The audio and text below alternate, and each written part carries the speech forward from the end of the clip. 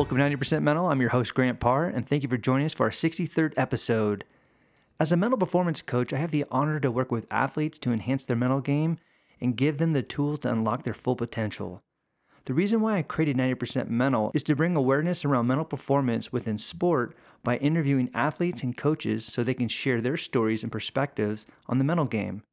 So today, we're going to talk about one of my favorite topics, which is leadership. And I have Alan Stein Jr., motivational speaker, coach, and author of an incredible book called Raise Your Game. I promise you will walk away from this interview inspired, motivated, and educated on what it takes to be a great leader. The power of Alan's message regarding leadership lies within his energy and experiences as a coach. And I cannot wait to share this incredible interview with you and the value that you will get by reading his book, Raise Your Game. So without further ado, let's go talk to Alan.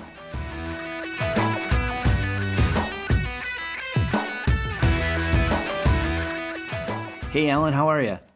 I am fantastic. How you doing, Grant? Man, I'm awesome. I feel great this morning, and I'm so excited to have you on my show to talk about a lot of great things that you and I are very passionate about. And, which we're going to get into today is we're going to talk about leadership. We're going to talk about your book that just came out last week called Raise Your Game. And we're just going to talk a little bit about your background as a motivational speaker, a person who affects lives on a daily basis and is doing a lot of work with companies, affecting culture and mindset. So just really excited to have you on my show today. Equally excited. We're going to have a good time. I love it. All right, before we get into our interview here, I wanted to ask you a question that I love asking. It sets the tone of my show, and it's about mental toughness. So what does mentally tough mean to you? Well, I know we're going to be in alignment on this because we share a mutual friend and colleague and mentor in Graham Betchart. And Graham was really the one that reframed how I defined mental toughness. And it's been over a decade now. And I'll use his terminology. It's the ability to play present or live present or coach present, or, you can fill in the first word. But it's the ability to stay in the present moment and block out all distractions and be focused on what's now. To win the moment, you got to be in the moment. And that's what I believe is true mental toughness in any area of life. Absolutely. I mean, I'm a disciple of his work, so I agree with that 100%. 100%. So before we get into leadership in your book, I want to talk about a little bit about your journey and how your journey has led to where you're at today. And after being an elite basketball trainer / coach for the last 15 years, where you've worked with the best of the best, what motivated you to become a motivational speaker and work with companies to enhance their culture and affect mindset? Honestly, I was just ready for a change. Basketball was my first identifiable passion. I fell in love with basketball at probably 5 or 6 years old. And at the time of this recording, a few days away from being 43 years old. So the game has been an important part of my life for almost 4 decades, almost my entire life, and will always be indebted to the game and will always want to serve coaches and players. But just a couple of years ago, I was ready for a change. Most of my time and energy and focus was on helping basketball players, mostly at the youth and high school level, run faster and jump higher and improve their athleticism.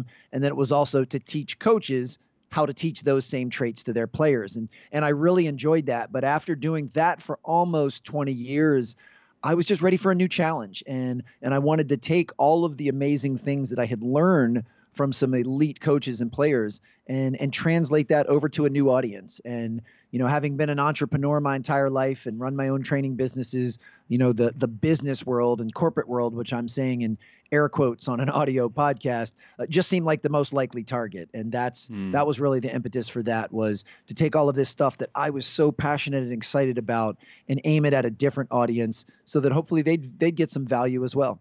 Absolutely. And how much of your experience as an athlete and also as a coach got you prepared for this moment? I would say 100% of it, or 99%. I guess nothing's 100%, but right.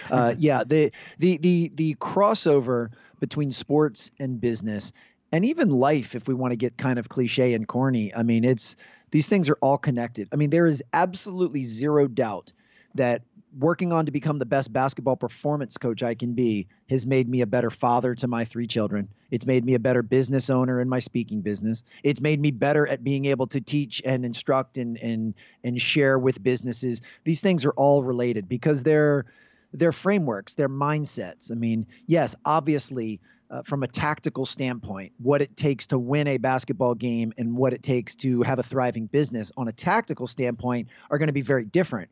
But the underlying principles and strategies and mindsets and the rituals and the routines and the disciplines required, that stuff is all the same. And, the things that have made a player like Kevin Durant be an elite basketball player are the same traits that make any elite CEO an elite CEO. Absolutely. I mean, I agree 100%. Absolutely. When we start talking about leadership here, when you look at words like love and passion, we all, generally speaking, we have a good understanding what love and passion means, but those words mean a little bit differently to all of us. It's our own internal representation. So when you think of the word leadership, which you and I know what leadership is, what it looks like and what it feels like, but what does leadership mean to you? Leadership is simply having the desire and having the purpose to have a positive influence over others and being able to fill other people's buckets and get other people to do things and to go places that they either wouldn't want to or would have difficulty getting to on their own. And I believe taking a page out of Simon Sinek's book that leadership is a choice, that you choose whether or not to be a leader from whatever position you're in.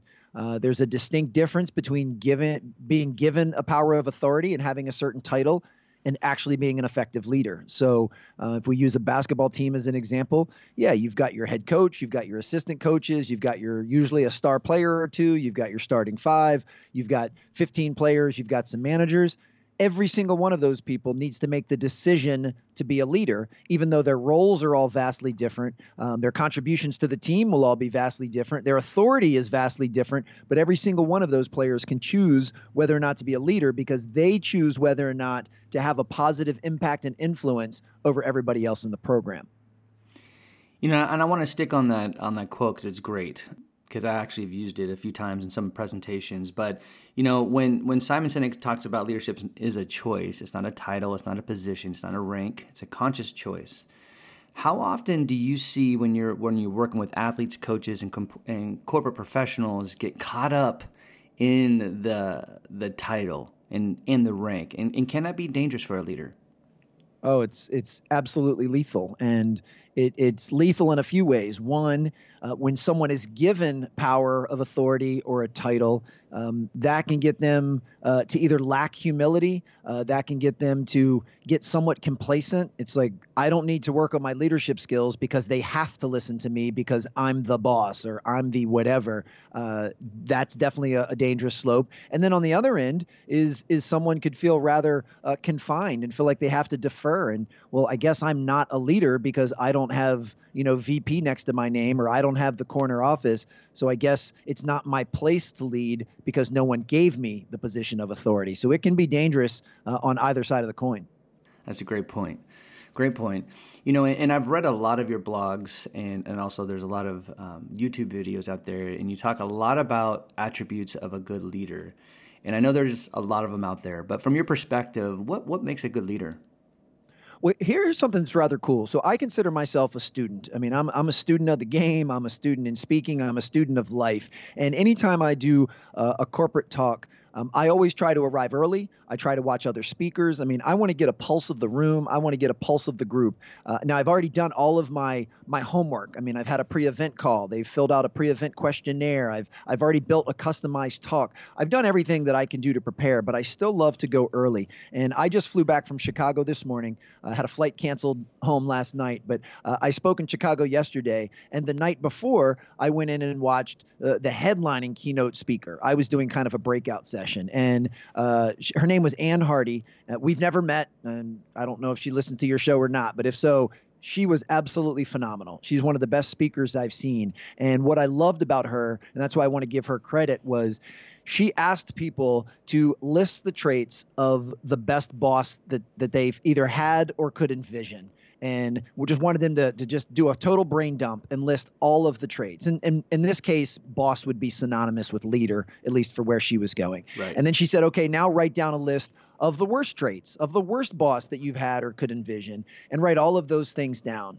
And then she said, okay, everything that you wrote down, and some people probably wrote 20 on each side, how many of those have to do with IQ and how many of those have to do with EQ?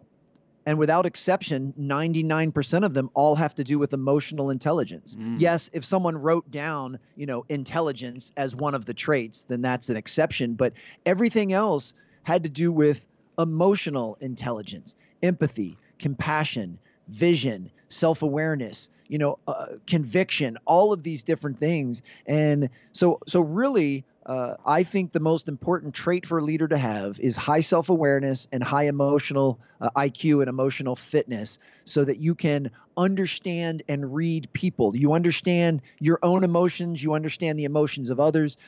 You acknowledge that people have different learning styles and personality styles and work styles. Like it's all of that together. And, I believe, in education, but I do think that our school systems and our curriculums from kindergarten through higher education are targeted way more towards IQ instead of EQ. And that's a problem because many times the best leaders that I've ever been around, and I put myself in this boat, not to call myself the best leader, but I use myself as an example. I don't have a really off the charts high IQ. I mean, I'm not a dummy, but I don't have a very high IQ. I've worked really hard and will continue to work hard to develop what I believe is a very high EQ. And to me, that's what's most important for a leader. Oh, I agree. It's really interesting in my whole life, whether if it's in athletics or in my corporate life, I always prided myself to be a leader. I mean, I felt like, we always hear about are you a born leader or do you work your tail off to be a leader? And, and there's different perspectives on that. But I didn't know until about maybe 10 to 12 years ago, the word about EQ and emotional intelligence. And and I'm very kinesthetic. So I feel, which can get in the way sometimes, but I feel people, I feel their expressions, I feel their energy. And it's helped me to realize, I'm like, man, one of the reasons why I was a pretty good leader is because of the EQ component, because I could tap into energy and I can tap into being empathetic and all of the things that you're talking about. So I agree with you. I think EQ it's becoming more prevalent, but I think that companies need to start tapping into it and training people to actually increase their EQ. Absolutely. And that's the part we're not doing in the school systems. And I say that because, as I'm sitting here in my home office, I'm looking at a huge screensaver on my Thunderbolt display of my 3 kids. And to me, I mean, I've got 8-year-old twin sons that are in 3rd grade, and I have a 6-year-old daughter who's in 1st. And, I see what they're being taught in school. And I'm not saying to diminish the things that they're being taught, but they're not being taught emotional intelligence in school with the same emphasis that they're being taught IQ. So as a father, that's the stuff that I really, really emphasize. And that's, to me, one of the best gifts I can give them is to teach and model having high emotional intelligence. And that's part of the problem. We coaches say all the time, like, I expect you guys to be better leaders. But no one's teaching kids how to be leaders. No one's giving them the fundamentals of what it takes to be a leader and talking about emotional intelligence and praising it. I mean, we all know as coaches and as leaders, that which gets praised gets repeated. Well, let's make sure we're praising being a good leader and being a good teammate just as much as we're praising, scoring a layup. I mean, these things, it's vital to do. And I agree that the corporate world is now leaning towards putting a value on EQ, but only the really smart ones are actually doing leadership training and leadership and emotional intelligence training. And thankfully, I mean, that's what keeps guys like you and I in business, is companies bringing us in to help facilitate that. But it's absolutely a requirement. I mean, if it's something that you want to see improved, then you have to have, put some resources towards that improvement. Beautiful. Beautiful. I love it. There's another component or attribute that I want to talk about, and it's vulnerability. And I think even though there's been a lot of incredible things I've learned from Graham, but he taught me a phrase about vulnerability you might have heard, and it's victory goes to the vulnerable. And, when you think about vulnerability, it's the birthplace of change. It's a beautiful thing when you can be vulnerable. It can be a little bit, there's a gray area being vulnerable within the corporate space, depending on how people, use your energy and your words when you're being vulnerable. But how much, when you're looking at vulnerability, how much does being vulnerable play into being a good leader?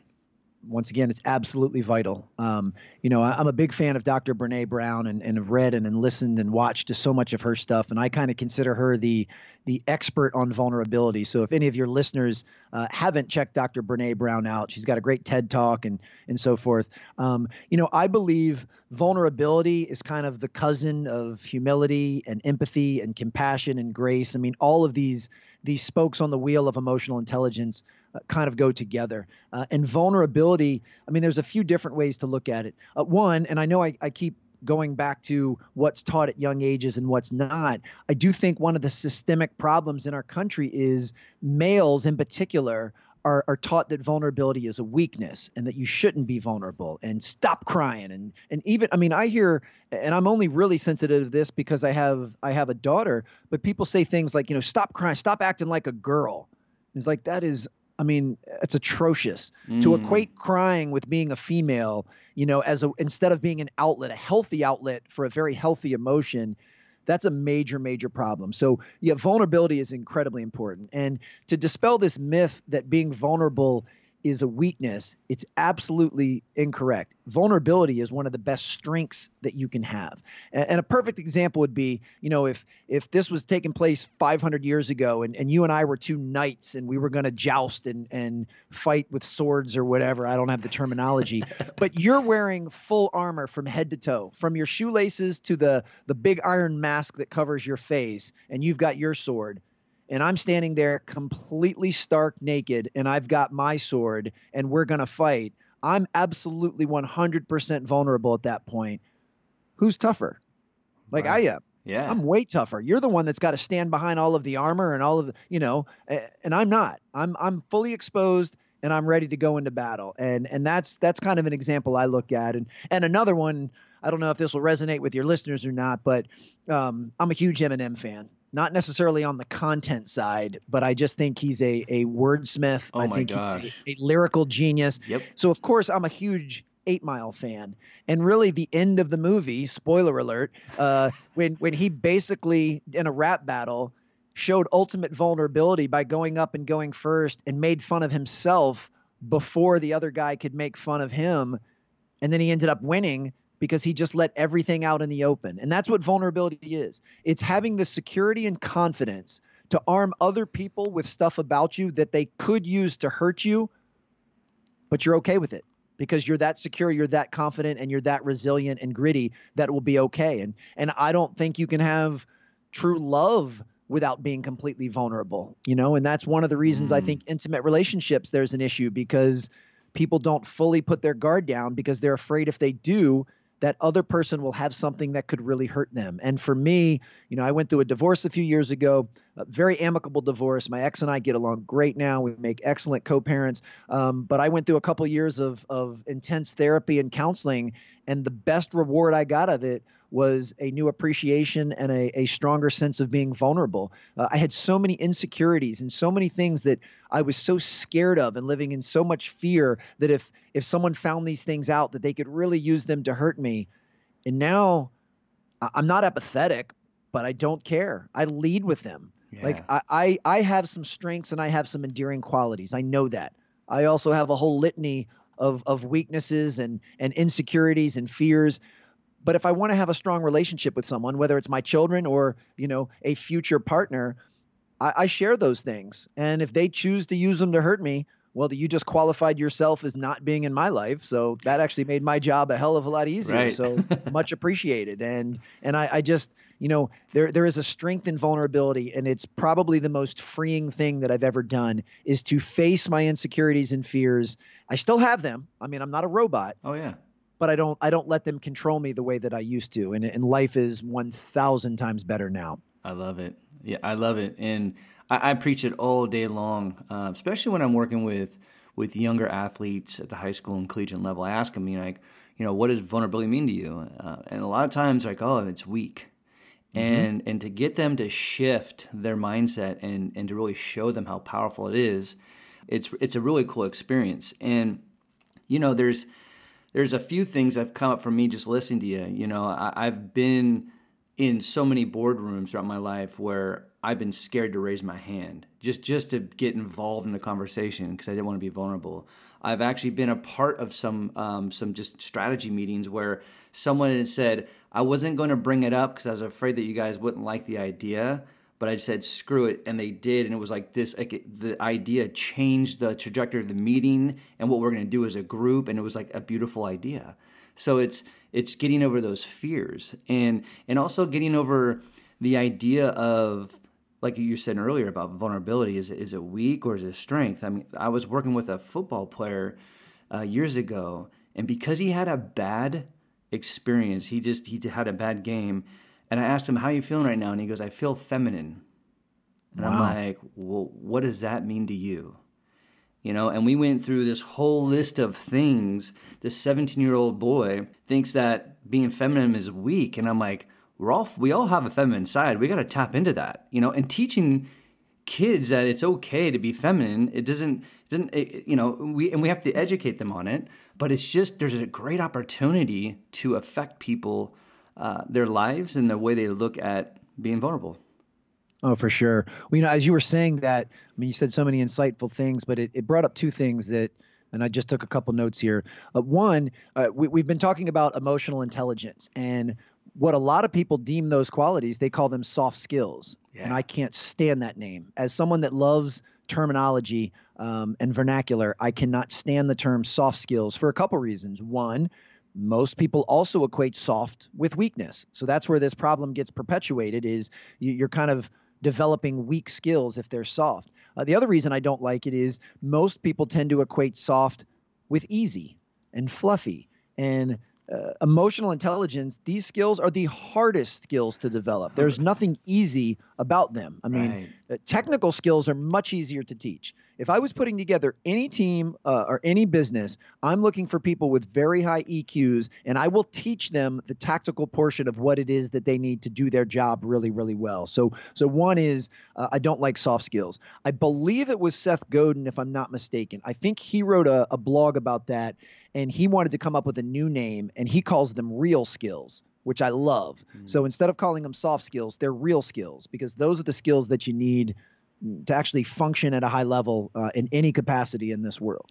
The other thing when you were speaking that it made me think of, and this is something I've had to do a lot of internal work to rewire myself, but this concept of rejection, which is something all people are in fear of to some degree, it's really just a made up mindset. I mean, you saying you were afraid to raise your hand, which I have total empathy for, because probably you were worried about, well, what if you said something and you look stupid, or what if you said something and whatever it may be. And those are very natural and on many levels understandable feelings.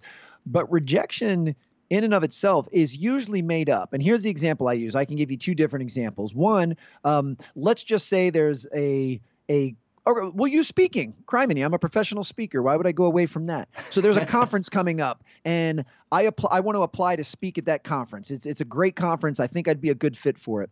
Well, at this moment, I am not the keynote speaker for that conference. So I submit my materials, and I do a video, and I submit my resume, and I send them my headshot, and I send them all this, and their committee looks, and they hire you instead of me. I'm still not the keynote speaker. I'm not any worse than I was before. I'm exactly where I was before. Nothing has changed. The only thing that would change would be if I allowed that to drop me back and make me regress and move back. If all of a sudden I started going, oh, well, then I guess I'm not as good a speaker as Grant. They picked him. Man, I suck. Maybe I'm not cut out for this. Or I do something else, F them, forget them. If they don't want me, that's their loss. I'm way better. I shouldn't have even applied to that conference. I'm better than that. All of those emotions, they don't serve any purpose. Those are the things that make it destructive. I wasn't the keynote speaker, and I'm still not the keynote speaker. And I laugh because, now that I'm divorced and I'm in the single world, I take the same approach to dating. Like, okay, I don't have a date with this hot girl on Friday. And if I ask her out and she says no, I still don't have a date with this hot girl on Friday. Nothing in my life has gotten worse. It's the exact same as long as I don't allow it to erode my confidence and erode the value that I would bring to the table. And now I'm human. I'm not going to pretend that it doesn't sting for a moment if she says no or if the conference selects somebody else. But I have the awareness now that I can quickly get back to the baseline and go, Alan, you're fine. You're just like you were before. Just move them. It's another one. There's going to be another hot girl coming along, and there's going to be another conference coming along. There's always another bus, and just move from there. And I certainly hope I didn't sound chauvinistic when I'm saying hot girl. I mean that in the most sincere way possible. Absolutely. It's not like that, but yeah, that's really how I try to reframe it. And sometimes that's much easier than others. But as a professional speaker, I mean, it sucks when you want to speak at an event and they don't want you to speak. Like, it's always funny because people say, well, it's business, it's not personal. First of all, that's BS, because everything is all interlaced and it's tied together. There's always going to be some aspect of it being personal. There's always going to be some aspect of it being business. And now I just laugh because, as you very well know, professional speaking, I mean, that's incredibly personal. You're telling me that you don't want my face and the words that come out of it to be on your stage. How could I not take that personal? That's the most personal thing there is. However, right. I recognize that not everything is a good fit. And, and you always take the high road and you take it with class. But that mind shift and that new perspective on rejection has helped me tremendously and saved me a lot of heartache. I love everything you were talking about, because it took me the last 10 to 12 years for me to really just feel good when something didn't go my way or I was rejected for whatever reason. And I've learned the tools as I've gotten wiser and older. But I think as I've been doing more of this job as a mental performance coach, I'm teaching all about control the controllables. And yeah, baby. And it's really, I'm freed when I get that initial emotional charge, and then I realize, can I control it? Nope, move on. It's like, and it's made the switch is easy now. It's like, I'm so much freer. I don't have this baggage that I'm creating. I call it, actually, not to get crass, but the emotional bag of shit. Like when you start to get rejected or you start to put mistakes and you haven't let go of that, you're just carrying this big bag of shit around, and it gets pretty shitty. And it gets pretty heavy. And so I've just learned how to just control the controllables, Next play, baby. Next play. Yeah, exactly. Well, I mean, I commend you. And again, we don't play the comparison game. And jealousy is one of the emotions that I don't know that it ever serves a positive purpose. I understand the premise behind it, and I understand why we all feel it innately, but I don't think it ever helps. So I don't use the terminology that I'm jealous of you, but I will say that if we're in a perfect world, I wish I would have come to that conclusion 10 to 12 years ago, because I only came to it about 3 or 4 years ago. I mean, I'm about to turn 43, and I say with a laugh, tongue in cheek, I mean, I spent the first 38 or 39 years of my life like an ape. I mean, I'm like a gorilla, and only the last few do I believe I've acquired the perspective and the self-awareness and the clarity to be able to do that. And, perfect example of what you just said, because it's very familiar with me here in the Washington, D.C. area, is traffic. Like, you can pretty much guarantee you're going to get stuck in traffic at some point, especially if you work a typical job during typical rush hour. And look at how many people allow themselves to get completely bent out of shape over traffic. They actually have a negative impact on their mood and their life and the way they treat other human beings based on traffic. And I was one of those people. I mean, it used to make my blood pressure rise. I'm honking the horn, and now, when does that ever serve you in a positive way? When have you ever honked the horn, given someone the finger, and all of a sudden traffic just opens up and you can just clearly sail to where you're going? It never happens. It literally serves you zero purpose. And why? Because you don't control that. So, focus. And I'm from the belief that the only things we can control are attitude and effort. So that's really where I put all of my eggs. For sure. Am I giving the best effort I'm capable of? And am I having the most appropriate and best attitude possible at this given time? And those are what I aim to control, and everything else, I let it go. I'll say this, and I don't say this to pat myself on the back. I say it because I actually took it as a very meaningful compliment. I got done speaking yesterday. I'm rushing in a cab to Midway Airport in Chicago, and while I'm in the cab on the way to the airport, I get a notification that the flight's been canceled. So I tell the cab driver, I'm like, well, I guess just keep driving. Let me try to call Southwest and figure this out. And I call and I speak to this lady who was very lovely, and she did the best she could to help me out. All the remaining flights that night were sold out. And then she booked me on the very first flight the next morning, which was this morning. And, while I'm talking to her, and then I told the guy, I was like, well, looks like I'm not getting home tonight. Do you know of any airports? Do you know of any hotels near the airport? And he's like, yeah, there's a great, and we had this nice dialogue. And he said, sir, I got to tell you, that might be the most positive perspective that I've ever heard from anyone ever.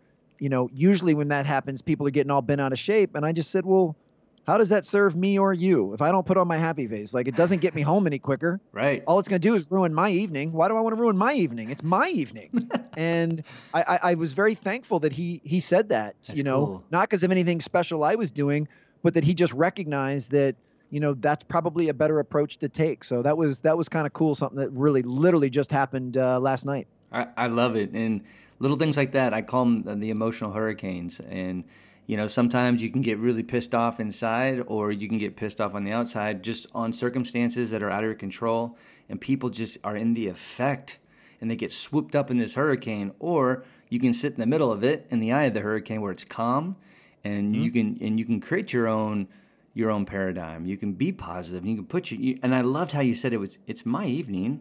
Like, we forget that we have an evening. We forget that there's more time that we can actually be positive. So I love that perspective. That's great. But I can't stress enough two things. One, that just happened to catch me at a good moment because I was on a high, because I felt that I did a really nice job at the speaking engagement before. There's still some other times that it might take me 20 to 30 seconds to get to that centered, happy place. Yeah. Because I'm thinking the same thing other people are thinking, when your flight gets canceled. Like, mother. And so it takes me a second. So I'm incredibly fallible, just like everybody listening to this. And as I already told you, for the first 38 or 39 years of my life, he would not have given me that compliment, because I would have been so angry and pissed off and you name the adjective in the back of the cab, and it wouldn't have helped. So, right. So anyone listening to this, I'm by no means a saint, and I by no means have this whole thing figured out. I'm just further along than I was a few years ago. And I guarantee, Grant, if you and I connect in a year from now, I'll be further along then than I am now, because I'm conscious of this, I'm aware of this, and I'm doing the internal work to make this happen. And that's where I'm thankful that even if I get bent out of shape for 15 seconds, I get myself back to center very quick, instead of being bent out of shape for the next 15 hours. Oh, man. I love it. It's just self-awareness. And as we grow, and sometimes the younger generation can adapt and adopt, self-awareness at a younger age. But as we grow and we get older, we develop those skills to kind of drop into that space of self-awareness, which allows us to make better decisions and allows us to be centered. And when we think about, being centered and breathing and mindfulness and all these mental performance strategies like meditation and visualization, self-talk, I can keep on going. Oh, I love all of it. Keep rolling, brother. Well, when you think of all these mental performance strategies, how important is it for leaders to invest into their mental performance? I mean, it's everything. That's the foundation to which the whole house is built. I'm a big morning and evening routine guy. I believe in the bookends of the day, because I think we have more control over the bookends than we do during the chaos of a normal day. So more times than not, and I know every situation is different, more times than not, you have a little more control during those times. Now, for me, as a very amicably divorced father of 3, it's a little sporadic. When I don't have my children and it's just me and I'm a single bachelor at home, I have 100% control over what I do in the morning and what I do in the evening. When my kids are with me, then I have less control, because obviously I'm there for them. But I'm a big morning routine guy. And for me, one, I love laying the foundation for the rest of my day with what I do in the first 30 minutes when I wake up. And I've been tweaking my morning routine for years. And right now, it's the best morning routine for me that I've stumbled upon. And I'm always looking for new stuff. I told you I'm a student of the game and a student of life. So I'm hoping that a year from now, my morning routine has grown and developed.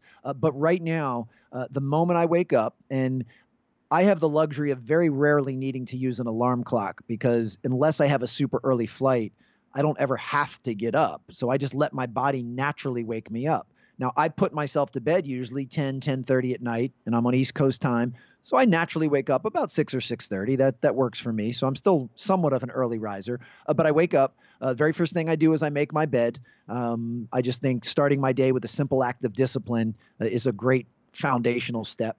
I do some breath work, which I learned at a retreat that I went to a few months ago. And it includes some kind of bouncing and some moving. So I'm getting my heart rate up. I'm getting a little bit of a sweat going, but I'm doing some intense breathing work. And then I follow that by several minutes of stretching and some yoga poses. And all of this is done in silent. Like I'm not playing Rocky in the background. This is just me and my thoughts, which I desperately need. And I love to have right in the beginning of the day. Then as soon as that's done, I choose to follow the Headspace guided meditation app. I'm definitely no expert meditator, and I like being guided through it for 10 minutes. And then as soon as that's done, I take a cold shower for 3 or 4 minutes. And I know that sounds borderline psychotic, but there's first of all, there's a lot of health benefits to cold shower and cold water therapy. And you can just Google those if you're interested. But I also like it for two other reasons. One, it's a very distinct pattern interrupt. So it wakes me up.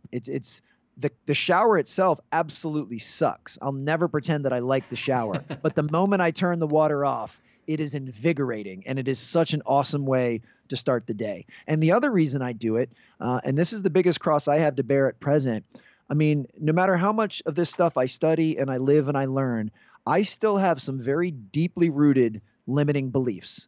And I'm trying to get over those because on a conscious level, I do believe there's a lot of things that I can do. On a very deep, insecure, unconscious level, there's still some fear there. You know, if you were to tell me right now at this current stage of my life, if you're like, Alan, I'm training to do a 100-mile road race. It's going to take me 24 hours to run, but I'm going to do it. My initial gut thought would be, I can't do that.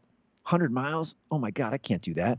I did a marathon in 2001. That thing almost killed me. And you're talking about 4 times that? Yeah, I can't do that. Right. And I'm trying to get over that, because whether or not I can actually run 100 miles is irrelevant. I might not be able to, but I don't like having this defeatist mentality that I'm not even going to try or that I don't think I can. So back to the cold showers. They suck. I don't want to do them. In fact, if you ask most people to take a cold shower in the morning, their response is, oh, I can't do that. So to me, I'm going to slowly start to erode these negative beliefs by doing a little something every day that sucks, that I don't want to do, that I don't think I can do. And I'm going to keep doing that over time to chip away at this. And I'm hoping that as I embrace the suck and do some of these things, that over time, when someone tells me they're doing a 100-mile road race, I go, okay, when are you doing it? Because I might do that too. And, you know, it's requiring vulnerability for me to tell you and all of your listeners, people I've never met, that here motivational speaker and super positive, optimistic Alan Stein Jr. has limiting beliefs. Right. But I do, and I'm trying to face them head on, and I'm trying to do the internal work to break through them. And then after that cold shower, so from the moment I wake up, make my bed, I forgot to say, drink a glass of water, and I do my breath work, I do my meditation, I do my stretches, I do my cold shower. It is 30 minutes on the dot from start to finish. And then whatever takes place after that is cool in the gang with me, because I've already set the tone and I've set my frame for the rest of the day. And it has been, I know it's very cliche to say, it has been a game changer. Wow. I love it. I mean, when you think about routines, right? I mean, they get us going in the right direction. They set our mindset, they set our intention. But when we're working with athletes, and even when we're working with corporate professionals, I call them corporate athletes, what is your routine? You know, do we just go up and show up to whatever it is and hope? And I have a hard time when we're competing and performing that word hope. I don't want you to hope anything. I want you to know. Exactly. Right?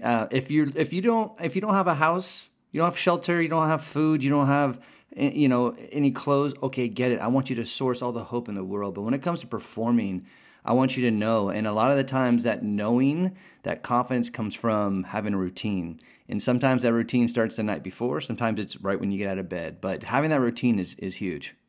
Well, I have a really good friend named Babe Kwasniak. He's an amazing high school basketball coach in the Cleveland area, and he was, he fought for our country. He was in the Army, and he says all of the time, and I don't know if it's his or someone else took it, but hope is not a strategy. Yeah. Like if that's what you're leaning on, you're in trouble. It is not a strategy, and there's so much value to that. So everything you just said was 100% on point. Awesome. Awesome. Well, I definitely want to get into your book because I know you just released your book last week, Raise Your Game. I can't wait to get my hands on it because I know it's freshly in the bookstore here and also on Amazon. But wanted to just have you share with me a little bit, what is this book about and what motivated you to write this book? Well, it's a light read, as your listeners have gathered quickly. I'm not a high academic, so it's not a high academic book. It's a light read that I believe is really filled with all of the ins and outs of everything you and I have had, talked about in this discussion. I mean, it's, ranging from the traits of emotional intelligence to what it takes to be a great leader, what it takes to be a great teammate, what it takes to have a thriving organization. And I wrote it very distinctly that it can help those in the athletic world. So players and coaches, it's right in your wheelhouse. But I also wrote it strategically so that if you're an entrepreneur or an executive or you're in the corporate world, it very much applies to you. And almost all of the basketball and sports references are firsthand stories that I've experienced, and then did some research on the business side. So there's plenty of business examples in there as well. And I really believe coaches and athletes should be learning from executives and entrepreneurs and winning cultures in business just as much as businesses are learning, from folks in the sports world, which that's been going on forever. Hiring an elite athlete or an elite coach to come in and give your keynote talk, that's been going on forever. But I don't see very many coaches bringing in entrepreneurs and executives to come talk to their teams. And I think they should. There's a tremendous amount of value there. And it's very reciprocal between both groups. The reason for writing the book, there's a few reasons. One, it was always a professional bucket list item of mine. Ever since college, I hated reading in high school and college, loathed it. And after some introspection to realize that was always because other people were telling me what to read. And I don't want other people telling me what to read any more than I want other people telling me what to wear. So as soon as I got out of college and I realized I can read anything that I want, I became a voracious reader. And I read books by the dozens every single year. And there have been a handful of books that have had a really profound impact on my life. Books that have changed my perspective, my way of thinking, and the thought that I could potentially write something that could add value to another human being where they think slightly differently after reading something that I wrote, that was something that was important to me. I think that could be, it's a gift to be able to give that to someone else. And I'm forever indebted and grateful for all of the authors who've written things that have had a positive impact on my life. And it would be really cool and fulfilling if my book could do that for someone else. That was one reason. The other reason was I was leaving the basketball community after almost 20 years where I had built up decent credibility and name recognition. And I was entering the corporate world where I had zero brand recognition. Nobody knew me from Adam. And the book would help add to my credibility. It would help substantiate my work and my message because people make the inference that if you have a book, you know what you're talking about, which clearly is not always the case. But I knew that it would help establish credibility in this area. And then the third reason was it will actually pump the main driver of my business, which is professional speaking. And the book's only been out a week, and it's already done that. I've already picked up a couple of speaking engagements because the chatter about the book has attracted someone to it. And even though they haven't read the full book, they got just enough of it that they said, okay, we want to bring this guy in and talk about this stuff to our company or our team. So it will be a driver for my business. And then it's kind of circular because now when I go speak, then I also tell people that I have a book, and it's a great reinforcement tool. So, in this 60-minute keynote, if you liked what I had to say, then you might want to grab the book because it's more of what I have to say. And same thing with this podcast. I mean, if this is resonating with anyone listening, I think they should buy my book and certainly get yours when it comes out in April, because it's just going to be more of this stuff. And I say that, you know, shamelessly. I don't mind plugging my own book because I believe in it. I put a Yeah. lot of work into it, and I believe that it will help people. It has nothing to do with money. It has nothing to do with fame or prestige, because the book's not going to bring me either one of those things. I ain't getting rich off of this book, and I'm not going to be famous because of it. But I believe in the Right. principles behind it, and I would read this book if someone else wrote it, and that's why I have no problem sharing it with others. Beautiful. Well said. Well said. You know, when you think about this book, when I don't know how long it took for you to write it, but when you reflect on the process of writing this book, what do you think you learned most about yourself? Thankfully, I had the self-awareness to realize that I'm not a writer. I'm a coach.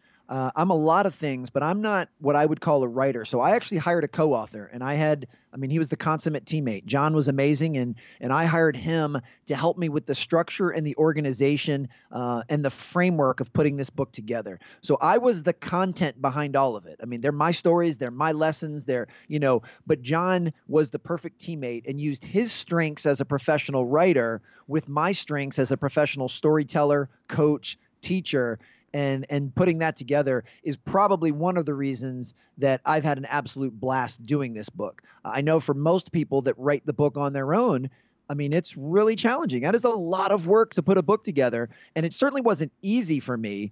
But I will say that a lot of the heavy lifting became easier because I had a great teammate. So looking back and knowing that I had the self-awareness to say, hey, I'm not a writer. I write well enough to do some blogs and stuff, but I'm not the type of guy that sits down and says, okay, chapter 1, here we go. Right. So thankfully that helped the process immensely. But it also, I mean, that took some humility and vulnerability because, even though it's my name everywhere as the author, which I am, and he is a co-author, it took some humility to say, hey, I've wanted to write a book my whole life, and now I'm going to share that with somebody else. But it was 100% the right move, and John was an absolutely brilliant teammate. But every word that you'll read in that book is mine, and it's from me. I think we're cut from the same cloth, and we have the same perspective on stuff. Because when I was writing my book, I had a co-author as well. It would have taken me 15 years to write this book, but for me, as I was writing, it was the funnest thing to work with somebody that got my voice. But it was really cool to go, wow, man, I'm being really vulnerable, and I'm throwing some pretty cool stuff out there. But also there's some intimate stories as an athlete and a coach that I'm sharing with everyone. And then I started going, well, what if they didn't see this experience the way that I saw it? And then I just said, screw it, because it's mine, But Absolutely. it was a little liberating, but the whole process was cool, and it's I'm thankful for people out there that are ghostwriters or co-authors that do the heavy lifting, because it's not easy at all. Well, one of the decisions that had to be made, and there is a distinct difference, and I don't think there's a right or a wrong to any of it. So this does not come from a place of judgment. Everyone needs to do what's best for them, but by definition, a ghostwriter, they're just completely behind the scenes. They won't get any credit for the book, and that's Right. fine. And I considered going that route. But then I thought, no, for me, and especially the portions of the book that I'm talking about, how important teamwork is and how important it is to build your organization like a puzzle, like a jigsaw puzzle where everyone's got a different piece, but they all fit together. So for me, because John was willing to be a ghostwriter, and his name would not be on the front of the book, and he would have done all the back leg work. But for me, it wasn't a good fit to being authentic to who I was and to what the book was. And I know lots of people that have written books that have used ghostwriters, and I have no problem with it. So like I said, it's not from a place of judgment, but that was one of the first parts of the discussion, because we originally were going down the path of him being a ghostwriter. And I was like, no, man, that just doesn't feel right to me, because you're a big part of this book. I mean, you're the teammate, man. You're the one throwing me the assist. I might be the one dunking it, but I'm not getting there without you throwing the assist. So it's funny because by his nature, he likes to be in the background. I mean, he even says, and it'd be funny if he's listening to this episode, he's like, I don't even want you mentioning me when you promote the book. Like I don't want any of that. I do what I love, which is right, but this is your book. These are your words, and I might organize them, but it's your book and they're your words. And really, I mean, I've done probably 60 podcast interviews in the last 3 months. this might be the only one that I've actually mentioned John by name. Again, most of that's because that was his preference, but Right. yeah, for me, it was just a better fit. And I want every word of this book and what went into it to be authentic. And the neat part about the book, it's only a week old. It's 1 week birthday today. I've gotten some great chatter on social media and some good buzz, and sales have been great. But that's just based off of people who are supporting me and my work. Hardly anybody's read the book yet because the thing just came out a week ago. And even the most voracious readers usually not reading an entire book the moment it comes out. So the next step, which I'll be very keen to, is over the next couple months, and people are actually reading the book. And then what type of feedback does it get? Does it pick up momentum because the more they read it, the more they want to share it? Or does it start to die down? It's like, oh, okay, well, glad we read that. You just never know. But the proof will be in the pudding. I mean, because I wanted this book to be timeless. I wanted it to be something that if someone stumbled upon it 3 years from now, they would go, wow, this is a good book that's adding value to my life. So we'll see. And no matter what the feedback, I'm not going to take it personal. If the book doesn't do extraordinarily well as far as people offering feedback and sharing it with others, that's simply feedback. And I'll learn from that. And I'm already going to do a second book, and I'll learn from the feedback. So I won't take any of it personal. Yeah. But the next few months in particular will be really fascinating to see what happens. And I know lots of books. I'm friends with John Gordon, brilliant speaker and author. I mean, he pumps out books like like nothing I've ever seen. Tons. The Energy Bus. And the Energy Bus was out for 7 years before it started to pick up any steam. And the reason it's been able to pick up steam is because it's a really good book. But same thing. So, I'm probably not going to be on Oprah tomorrow, but if in a couple months or couple years from now, the book is still doing well, and when I mean well, it has nothing to do with money. It just has to do with, are people reading it and sharing it with others? Yeah. We live in a very social climate right now. If someone reads a book and does not tell anyone else about it, they did not like the book. They can smile at you because they're your friend. They did not like the book if they don't share it with others. And so that will be really neat in the next phase after kind of this honeymoon phase of the book being released is over. Man, I can't wait to read it. And with that being said, how do my listeners, where do they buy your book, and how can they follow you on social media? Well, if they go to raiseyourgamebook.com, there's some additional insight and some extra stuff on there, but there's links to Amazon, Barnes & Noble, Target, Walmart, anywhere they'd want to get the book online, they can get it raiseyourgamebook.com. It is in stores, but it's select. Interesting enough, I live 100 yards away from a Barnes & Noble, and they're not carrying my book, and yet 3 miles away at another Barnes & Noble, they have 5 of them on the first day. So It's a little bit hit or miss. So if somebody goes to their bookstore, if they have it, awesome. Please grab a copy. If they don't, do me a favor and ask the store manager if they would carry it. Because most of them, when a customer asks for a book, they'll order it because brick and mortar stores do not want to lose customers. So that would be a great way to help us all out. And if anyone's interested in anything else I have going on, you can just go to alansteinjr.com. And I'm at Alan Stein Jr. On Instagram, LinkedIn, on all of the major social channels. And I love dialogue. So if this resonated with you, drop me a line on social media and let's have some dialogue. Beautiful.